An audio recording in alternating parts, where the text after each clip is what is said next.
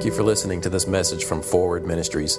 We pray it blesses you, encourages you, and inspires grace in you today. You can visit us online at forwardministries.org.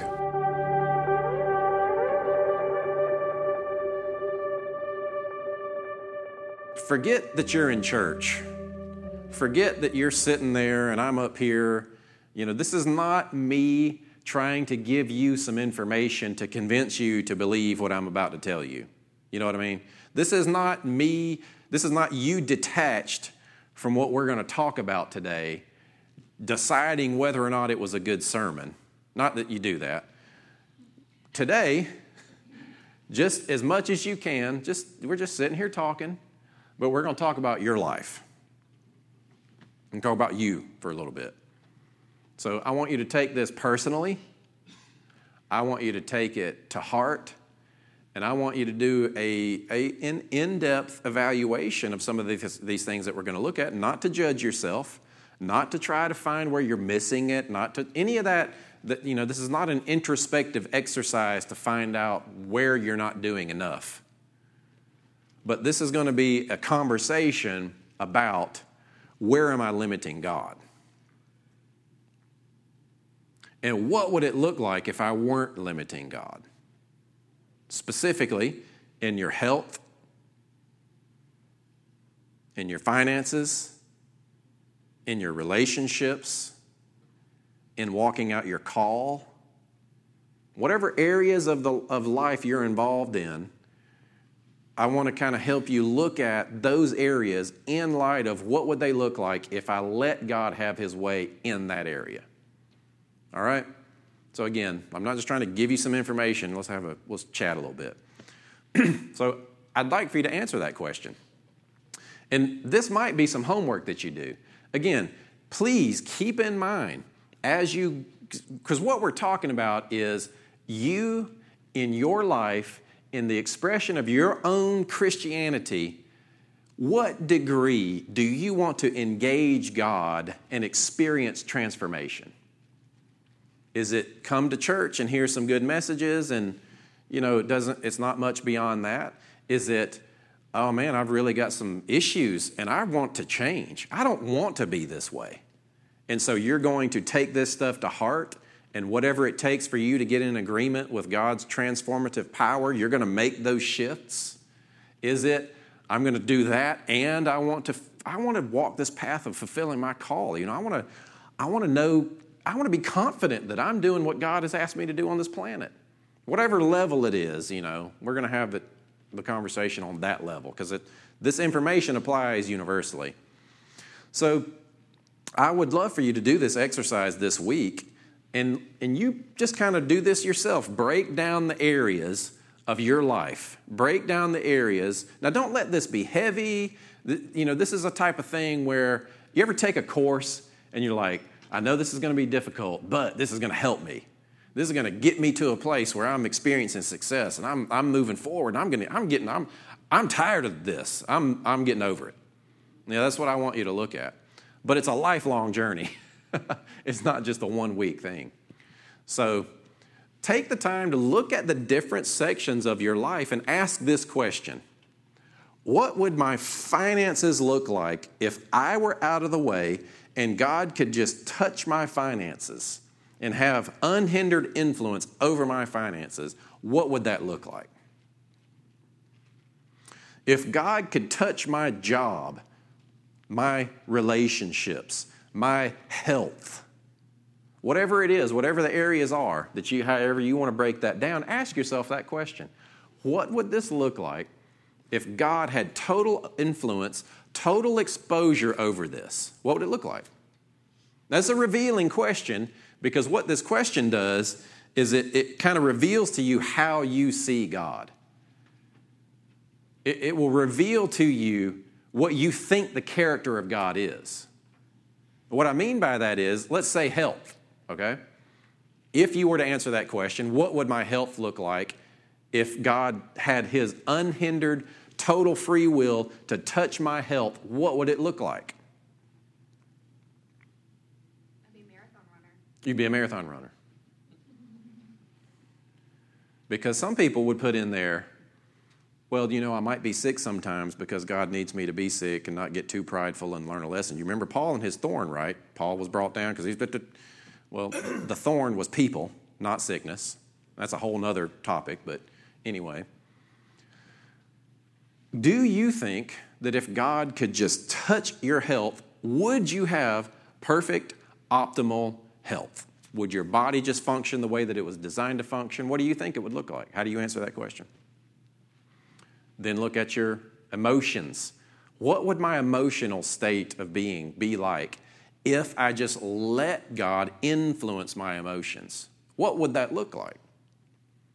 Because see, sometimes you have to get a picture of it before you can actually think, number one, that it's even possible, and number two, begin to actually believe that it can manifest into your life. But you got to deal with how you see God in the process. You got to deal with, what do I think the character of God is? Health, finances, relationships, whatever. And then when you see that picture of what it would look like if he had his influence, start there, then move backward into your life. But still try to keep the perspective that this is God's will for my health. This is God's will for my finances. This is God's will, because we know that his will is perfection in the garden, co-laboring with mankind in between the garden and eternity. That's why it looks like the way that it does now. And then perfection in eternity. That's the will of God, perfection. In between is us walking in a co-laboring with him. Now, we talk about that a lot, but so when you step backwards away from what would this look like if God just had his way, keep that as your perspective. Keep that as your focus, almost as if you get new eyes and you can see that situation the way God sees it. Now, you letting yourself being willing to see it is the first step. A lot of times we just can't see it. We don't see any alternatives. We don't see any other options other than the ones that we're looking at that are right there in front of us. So we're talking about just being willing to see things differently. When God talks about transformation throughout the scriptures, it has everything to do with what you look at. Don't look at what you can see, look at what you can't see. The things that are true, lovely, good report, think on these things. Be ye transformed by the renewing of your mind. To be carnally minded is death. To be spiritually minded is life and peace. I mean, everything about the quality of life that God wants to give us filters through the way we think and what we believe. And it's the hardest thing to do, to change what you are even willing to believe, what you even think is possible. But then you got passages like Jesus said, all things are possible for those who believe.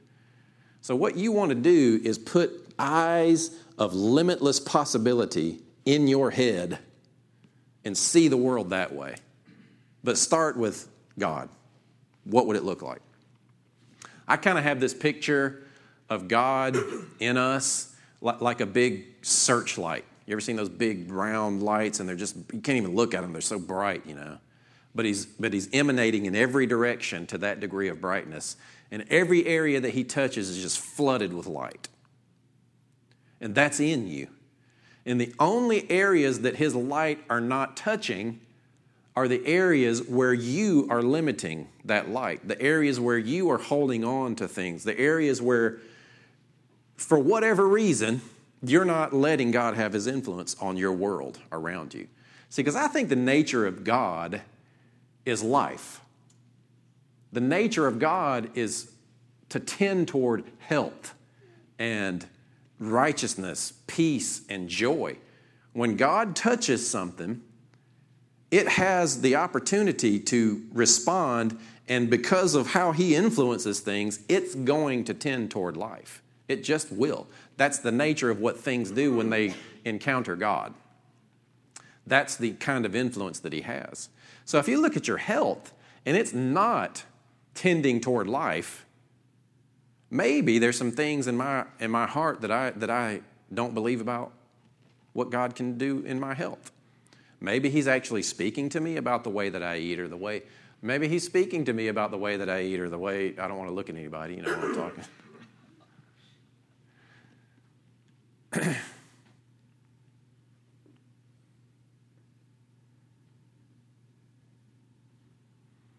That's just how I see God. He's given us everything that pertains unto life and godliness. All his promises are yes and amen. All things are possible for those who believe. He lives within you. He's bound himself to you. He has married himself to you spiritually. It is an eternal mystery that God is your husband, as it says in Isaiah 54. So there's no limitation other than what we're allowing to let him do in our lives. I think Scripture validates that. Some people have difficulty of seeing God that way because I think they start from the carnal perspective and try to move toward the spiritual perspective rather than starting with spirit, because that's what's true, and then going backwards. So here's what we do. We maybe if every believer believes that God's influence the product would be heaven, but then we take a step backwards and we say, well, it's not because this. Well, you got one denomination there. And then they take another step back. Well, it's not that because this. So you got another denomination. That's why we got 40,000 different denominations, I think, because we answer the question, why is it not happening 40,000 different ways? Think about it. All the things that divide us as believers is not what's heaven going to be like. It's not the general substitutionary idea of what Jesus did at the cross. It's what's going on in this life. That's what divides us. And then we attribute all these ifs and whys and buts and ands to God, thinking that, okay, well, my health is not optimal because God needs me to suffer a little bit. Let's throw some asceticism in here. Let me go through some difficulty, because when I go through the difficulty, I learn. You see, now, and I've heard, well, you see, I lost my job and I went broke and I lost everything I had. But man, I'm telling you what, God showed up in the middle of that. And what happened was, you see, I learned how to do this, and God came and taught me right in the middle of it. So what he did was he took me through that so that I would learn. Like I said last week, the Scripture calls that a fool. It's like, okay, if you want to learn that way, so you'd rather be a fool than apply instruction and avoid all of that. Well, in this world, you're going to have tribulation. Yes, but not between you and God, and not personally within your own heart and emotions, even though some external difficulties might come upon you. But when you see through unlimited eyes, even though this one specific issue may not be working out the way that it is, because God's unlimited, it's like, okay, well, that door's closed. God's got something else for me. Let's just go this way. It's not that God's closing the door. It's just that the world shuts doors. So we're in this place of, man, we are. Sam's going to tell you a little bit about a book that we're putting on special that Jim Richards wrote called Wired for Success, Programmed for Failure. When you receive the Spirit of God, you are hardwired with a new heart. You've been given the mind of Christ to interact with this world and live in this world as Jesus. Not just as Jesus would do things, but as Jesus, because you've got his Spirit. Now, you're not Jesus. You're not going to be the Messiah. You know what I'm saying. I hope.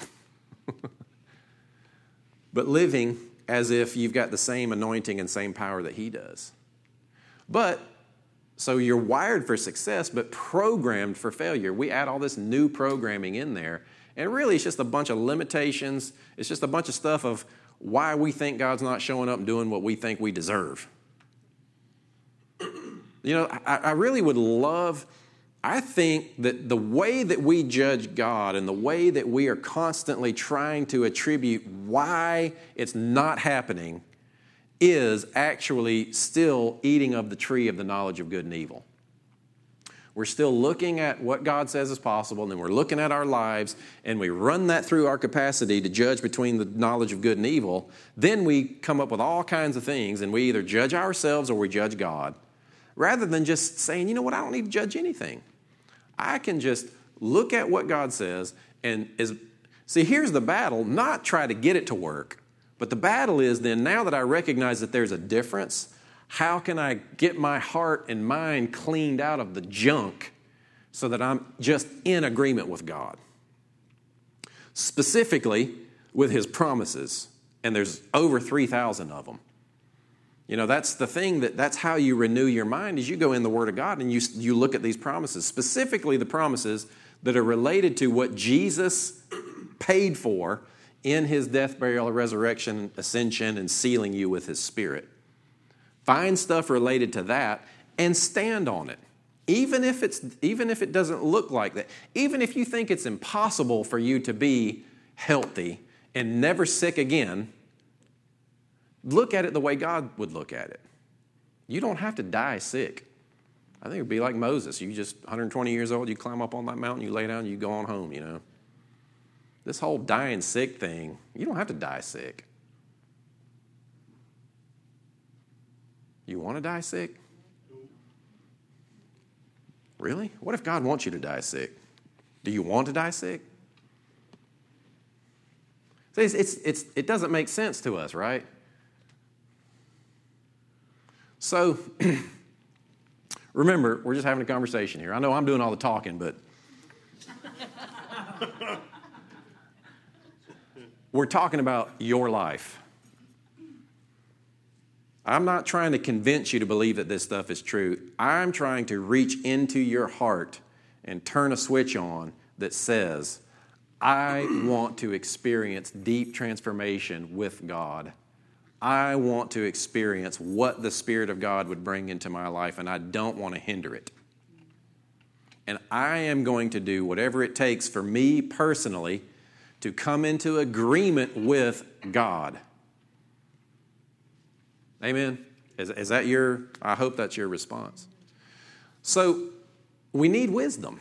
We need wisdom. We need a perspective shift. We need some information, but it's not just information. You don't need more information. You got more than you'll ever even know that you know. We need to believe it. So wisdom, I think, teaches us how to see so that we will believe. Wisdom is not just, this is the truth, this is how you live the truth.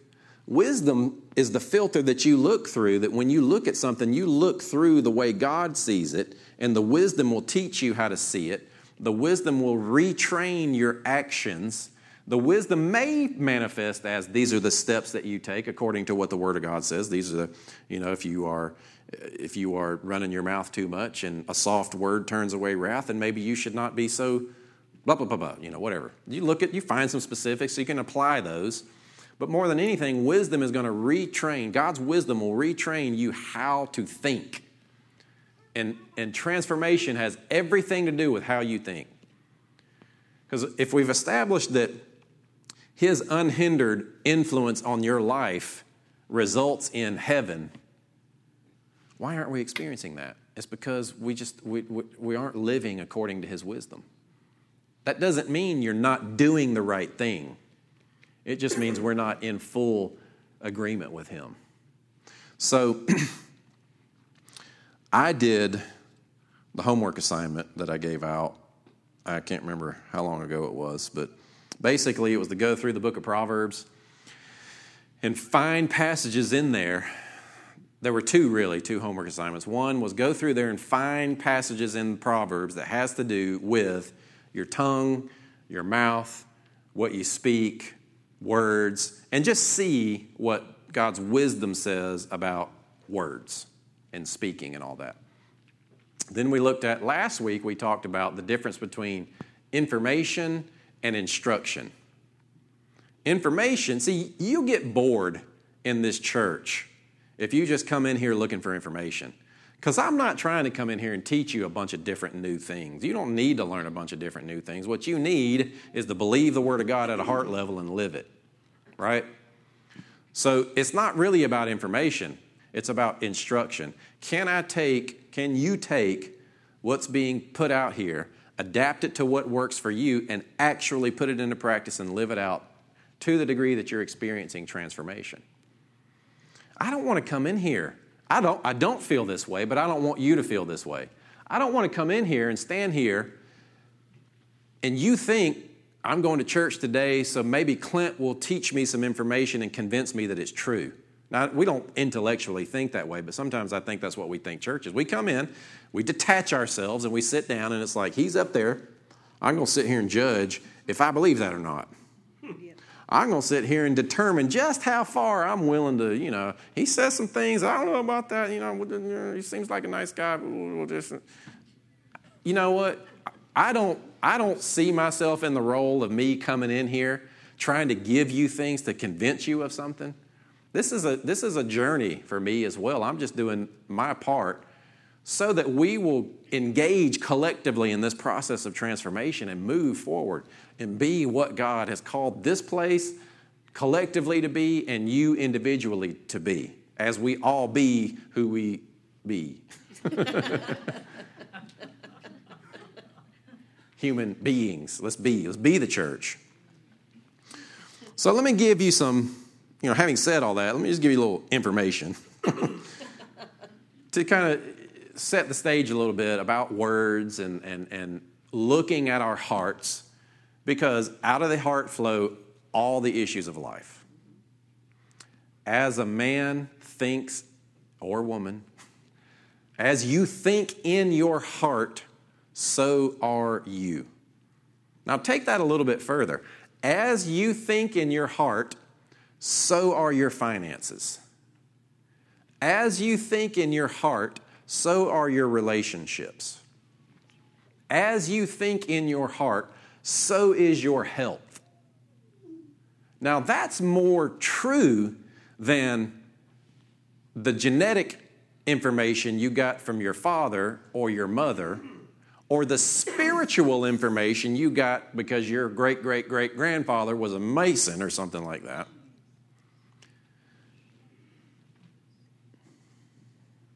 As you think in your heart is greater than any of that stuff. As you think in your heart, so is your health. You plug it in. All these areas of your life that you're going to look at, and you're going to answer the question, what would this part of my life look like if I wasn't hindering God? If God could just touch it, what would it look like? Well, as you think in your heart, so is it. That's why it looks like it does right now, because of the way you see it in your heart. Praise God. God is bigger than your heart. 1 John 4:3. God knows everything, and He's willing and able to guide you back onto the path. You are not limited to only the beliefs of your heart, because God's bigger than that and can draw you back into what He's got for you. But by and large, your heart is your life is the result of the condition and generally what you believe you deserve. Y'all okay with that? All right. So let's look at James 3. This right here, what I want to do is this would be biblical wisdom. That my prayer is that it filters into you and it becomes transformational substance for you. You know what I mean? Like you could just look at this and say, okay, well, that's good. That's interesting information. You could take it a little bit deeper and say, okay, if I find myself in that situation, I'm willing to do it God's way. But you then could take it and realize, okay, this is just something that I'm going to create a way of thinking. I'm going to set my mind in this direction. Then I'm going to be open to the Holy Spirit connecting the dots for me. He'll do His part as I'm lining my mind up and my heart up with Him, so that transformation is taking place and that exposure of His Spirit into this world is not hindered. You see what I'm saying? It's not just information. It's not just this is what I should do. This is I'm aligning myself so that God can freely flow through me. That's what I look at what we're about to talk about. This is what this is. It's bringing your heart and everything in you into agreement with God. So we're going to talk a little bit about just the tongue. And I've got a lot of scriptures and I'll run through them. James, we went through the book of James. James 3, 6 we're going to start in, Adam. We went through James probably a month ago. We keep everything up on the website. If you ever want to go forwardchurch.net, click on the, I think it's the media page, and go back and you'll start seeing sermons related to wisdom and James and all that. James 3 says this, James 3:6, and the tongue is a fire, a world of iniquity, so is the tongue among our members, that it defiles the whole body and sets on fire the course of nature. Some translations say the wheel of life, and it is set on fire of hell. For every kind of beast, of birds, of serpents, and things in the sea has been tamed by mankind, but the tongue. No man can tame the tongue. It is an unruly evil full of deadly poison. It's like, James, man, chill out, dude. Relax a little bit. He's getting a little prophetic, or poetic, right? Because he's trying to paint the picture of your tongue's important. Specifically, your tongue's important because your tongue is reflecting what's in your heart. Out of the abundance of the heart, the mouth speaks. As you think in your heart, so are you. Your tongue is a reflection of what you really believe. So here's another aspect of this homework that you're going to do. You define this area and what it looks like when God has his unhindered influence over it. Pick one area this week and do this one thing. Only speak life and health and truth over that situation. Amen. Yes. Are you willing to do that? Just do it as an exercise, let's not just go to church and say, oh, well, that was a great little sermon, but, hope it's better next week. Hope it's not as long. What would it look like? So this is your part, right? You know what it looks like with God's influence. Now, you take your authority, your responsibility, and only speak life over that one situation. Start there. How many of you already know what that one area of life is? Yeah, half of you. Praise God. The other half probably do too. So do that. Would you do that? I think there will have some interesting testimonies out of that. The more intentional you are about what you say over areas of your life, the more you're willing to see things differently. And seeing it differently is the scriptural way to experience transformation. Be ye transformed by the renewing of your mind. All right, but this phrase here, the wheel, the course of nature or the wheel of life is interesting because it has a few different kinds of meanings. It's not just poetic. It can be even physiological. It can be emotional. But what he's saying is, let me give you a little bit more. The phrase course of nature in some translations is translated as the wheel of life. And the wheel of life is a phrase that comes from Eastern thought. Because these guys were Easterners that wrote this. They had a different perspective than we do as Westerners. Wheel of life is the Chinese medical field uses it in association with the organ systems in your body. Each organ system has a different function, and health is defined by how well your organs are functioning in congruence with all your other systems that are going on in your body. That is defined as the wheel of life. In other words, the processes that your body goes through to live. Your tongue can set that on fire. The course of nature can be your general emotional state of how you live and interact with people and situations in this world in general. Just the course of nature of how you go. The course of life can be what kind of job you have, the kinds of, so it's multiple, it's multi-layered in that it's outward in just how you live your life, but even physiologically, your tongue affects every part of your life. Your tongue reflects what you really believe. We're going to get down to Proverbs 18, where it says, life and death are in the power of the tongue. This is really just kind of a different way of saying that same thing. So let's keep going here. Proverbs 10:11.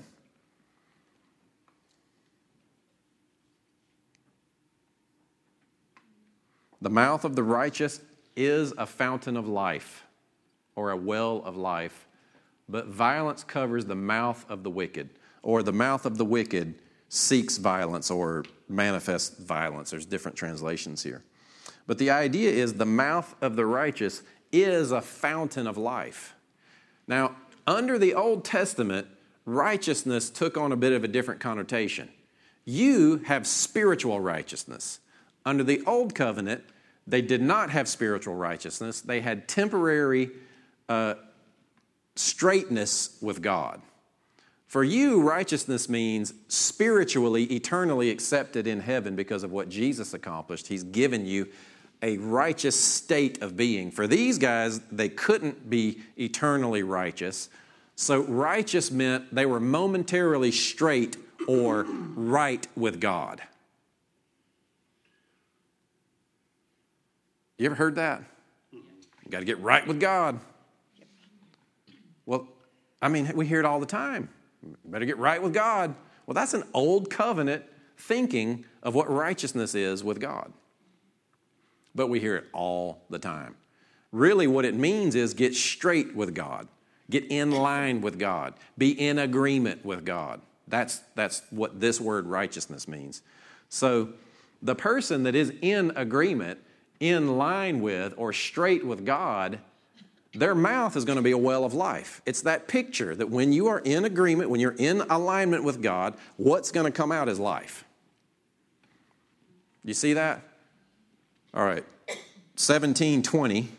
And if you would do this one in the King James, please, sir. It's Proverbs 17:20.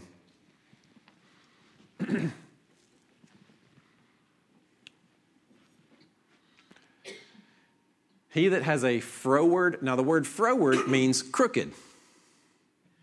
So like righteous means straight, froward means crooked. He that has a froward heart finds no good. You know, we read these terms and we think, oh my gosh, we think like froward means evil or unholy or whatever, and it just means crooked. In other words, you're not in alignment with God. He that has a froward heart, remember, as you think in your heart, so are you. He that has a crooked heart finds no good. You're not going to find good when you're thinking with a crooked heart that's not in alignment or agreement with God. You're going to look at your relationships. You're going to look at the world. You're going to look at your health, and you're not going to find any good. You ever been in that situation? I mean, it's like depending on how much you're paying attention to geopolitics, it's like you look at what's going on in Russia and Syria and Israel, and you're thinking, oh my gosh, here comes Russia marching down on Israel, and the Antichrist is coming, and there come the guillotines, and we're all going to be put in a box. And it's like, you don't see any good in any of that. Not that I'm trying to say you should find good in Russia marching on Syria, that's not the point, but is when you look at the world, where are you going with it? Well, I'll tell you what, the world's going to hell. It's getting darker. It's getting worse. All these gays, all these people, these jihadis coming in. What do you see when you look at the world? Are you looking with a straight heart with God, as God would see it, with the potentials and possibilities of Him influencing it? Or are you seeing it with your old crooked little heart, finding no good? Now, the truth is the truth. I understand the stuff's going to happen that's going to happen in the future. But how are you seeing it in light of who you are in relation to what's going on out there? Y'all okay with that? Is your heart in harmonious truth with God to the degree that you can look at the world and still see opportunity for the increase of His kingdom in your life and in the world around you? Or have you just given up and said, hurry up, Jesus, because this, All right, Proverbs 10:14. The wise store up knowledge, but the mouth of a fool invites ruin. Last week, we talked about the difference between the wise and the foolish. The wise learn from instruction. The foolish pretty much learn the hard way. We think that's what we think God wants us to be fools because we think God wants to put us through difficulties and trials and sufferings to teach us, throw a little bit of asceticism in there because, after all, you learn patience from suffering, so God needs you to suffer so you can learn some patience. Well, patience is a spiritual fruit. It's a fruit of the Spirit. You cannot exercise a spiritual fruit as the result, or you don't gain a spiritual fruit as the result of doing something carnal. It's spiritual. It's something that's going to come out of you. Yeah, but the trial brings it out of me. Well, it can, if you're a fool. Or you can learn from instruction and just walk in what God wants you to have. I get it. I mean, this is a challenge. I hear myself say these kinds of things. It's like, okay, really? I'm just reading the Bible, I think. So Proverbs 12:18. This is a big one, Proverbs 12:18. Again, what we're doing here is we're helping you understand the condition of your heart, the focus of your heart, by looking at your words that you speak over these areas. And you're going to pick some areas and only speak life over these areas and observe. Not as a test, not testing God, but with the intention of you rearranging what's going on in you about how you see these areas of your life. You see it God's way or you see it the world's way? Are you thinking carnally or are you thinking spiritually? Proverbs 12:18. There is that speaks like the piercings of a sword, but the tongue of the wise is health. Will you flip over to the NIV on that one? The words of the reckless pierce like swords, but the tongue of the wise brings healing. Your tongue can bring healing. The tongue of the reckless or foolish is like a sword that pierces, Are your words, is your tongue slashing up different areas of your life, or is it bringing health and healing to those areas of your life? Is your tongue jabbing a sword into the people around you, or is it nourishing and bringing life? And we don't live intentionally. See, people that are kind of new to the grace thing, they start thinking, well, this sounds like works to me. This sounds like you're putting me back under the law. No, this is just talking about mature discipline and stewardship over the areas that you have dominion so that you come into agreement with God. So going down to Proverbs 24:3. Proverbs 24:3.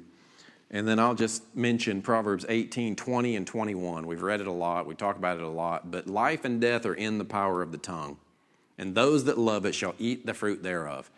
If you say that in the way that it actually means it, what it's saying is you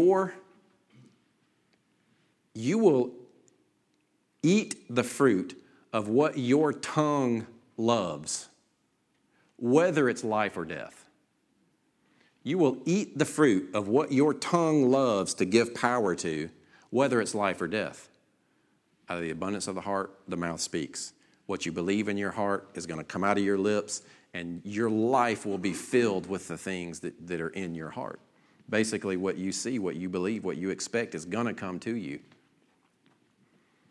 Not just some new agey law of attraction type thing, But in general, we're learning even that this world responds to mankind. So this is where I want to go. Proverbs 24:3. By wisdom, a house or a life is built. So we're talking about building a life here. You're not a victim of God's sovereignty. You are experiencing the life that you pretty much believe that you deserve and have chosen for yourself. Now, to the degree that you are willing to take God at His word and make some internal changes, you can take these limits off and experience the exceedingly abundantly above state of promise and favor that we actually exist in with God, to the degree that you will let yourself allow Him to establish that into your life. And what we're talking about is wisdom. Wisdom is the perspective shift to the way God sees things. So when you do that, you will build a house, a life that, and through understanding, it is established. Verse 4. And look at the result. Through knowledge, its rooms are filled with rare and beautiful treasures. Building a life based on God's wisdom results in a life filled with beautiful and rare treasures. You know, what's in your life? Can you look around and say, well, I've got rare and beautiful. You know, everybody's going to say, my wife is my beautiful, rare treasure. I hope that you say that.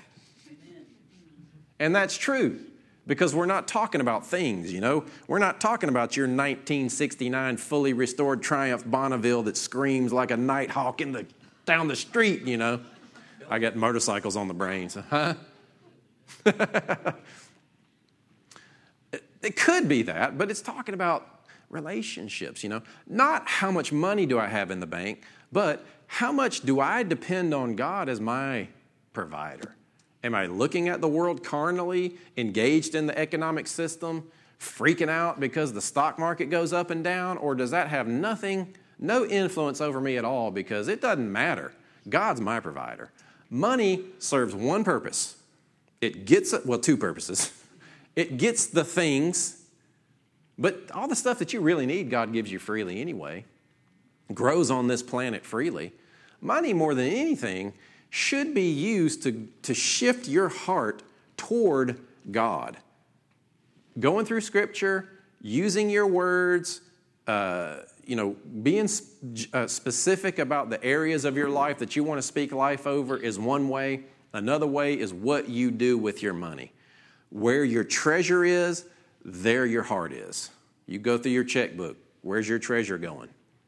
It's not bad that you have bills, but are they in proportion to what you're able to do with the money that you have for the increase of the kingdom as well? You know, it's not about how much you give. It's about, is my heart putting the kingdom first in the area of finances? Just like you can stop and look at an area of your life and speak health and life over that, money shifts your heart more than anything. Money is the tool, probably more than anything, that will put your heart in the direction of Him.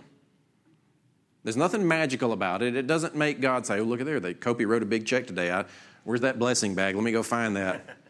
I owe him some blessing now because he wrote a big check. Big check, big check, big check. No, it's like, you know what? Where my treasure is, there my heart is. I want to make sure my heart is putting the kingdom first. You're not testing God. You're not saying, oh, I wonder if I write a big check. Look, you know, it's like we gamble with God. Let me write this big check and throw, you know, oh, snake eyes, you know. I hope you do this. Again, you know, I don't want to just play church. I don't want to just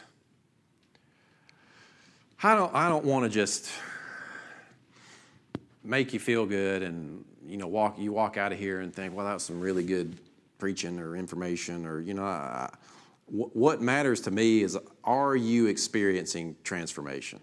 A year ago, what was your life like? Now you've been here for a year. What does it look like now in this area, in this area, in this area? Not because of me, not because of these people, but because of the degree to which you have engaged in this transformative process at a heart level with God. That's what this place is. And what's interesting is that's what people want on all levels of Christian experience. In other words, whether they've been a believer for 2 months or they've been a believer for 25 years, people want, and I hesitate to call it the deep stuff, but I just mean the stuff that's like, yeah, you know, pray. I want to take the financial courses. I want to take the courses that help me go through these profiles and learn how to treat my wife better and all that kind of stuff. And we're going to do that. We do that. But, man, I want you to transform. I want you to leave. Not because it's like, boy, I tell you what, that message was life-changing. You ever heard that? Come to our seminar because it'll be life-changing. And then you leave and then you don't even remember what they said. I want this to be a life-changing process for the people that come in here and plug in and start walking this journey, because we're doing it together. And we need each other to encourage one another, to remind one another. If you notice something that is different about somebody that's good and you see that it's over the last few months, like, you know what? You look different. I've noticed this about you. Let's do that for one another. Let's lift each other up and encourage one another. Let's look for areas of good things happening in each other's lives and encourage one another in that. Pick areas of your life that you want to see influenced by God. Find some promises in the Word of God associated with that area of life. Speak those promises over that area of your life. And just start there. And if you catch yourself whipping out the sword of your tongue and wanting to jab at it a little bit, just stop. Just catch yourself. Now, I would say do this with your entire life, but just pick one area to start with. Then maybe next week do the next area. Or this whole year, I don't know. It's up to you. However you want to disciple yourself through this process. You take the time to engage in this process of transformation at your own pace, at your own level. But I'd love to hear the testimonies. I'd love to hear some of you come in over the next week and weeks saying, man, I've really noticed this after only speaking life over this area. Now, that's not to say that if you speak something negative, that means you got to freak out and it's like that negative confession is going to ruin it. And, I'm not talking about that. Don't get all weirded out if you get a little negative over something. But let's just be intentional to expect God to move in those areas, and we're going to come into agreement and let Him move. Amen. Father, we thank you. We thank you for your Spirit that lives within us. Thank you that you've given us salvation in Jesus. And we intend to steward our minds and our hearts and our lives and our words and the way that we see things and our attitudes and our emotions. We want to steward that so that we are in agreement, in alignment with you. We only want to be just like Jesus said, I only want to do that which I see the Father doing, and I only want to say that which I hear the Father saying. And I want that to be a subconscious process where I'm not trying to hear your voice, I'm just living out of your leading. Because I'm in agreement with you. I'm in alignment with you. I'm allowing your light to shine. My heart is not crooked in bending your presence coming into my life. I just want to be an open vessel to allow you for your Spirit to pour out of me into my life. Thank you, Lord. Thank you, Lord. It's almost like a flashlight, You can just let Him shine into your life, and all we do is we stick our hand up and block it. But what would it look like if we just continually let Him? Amen.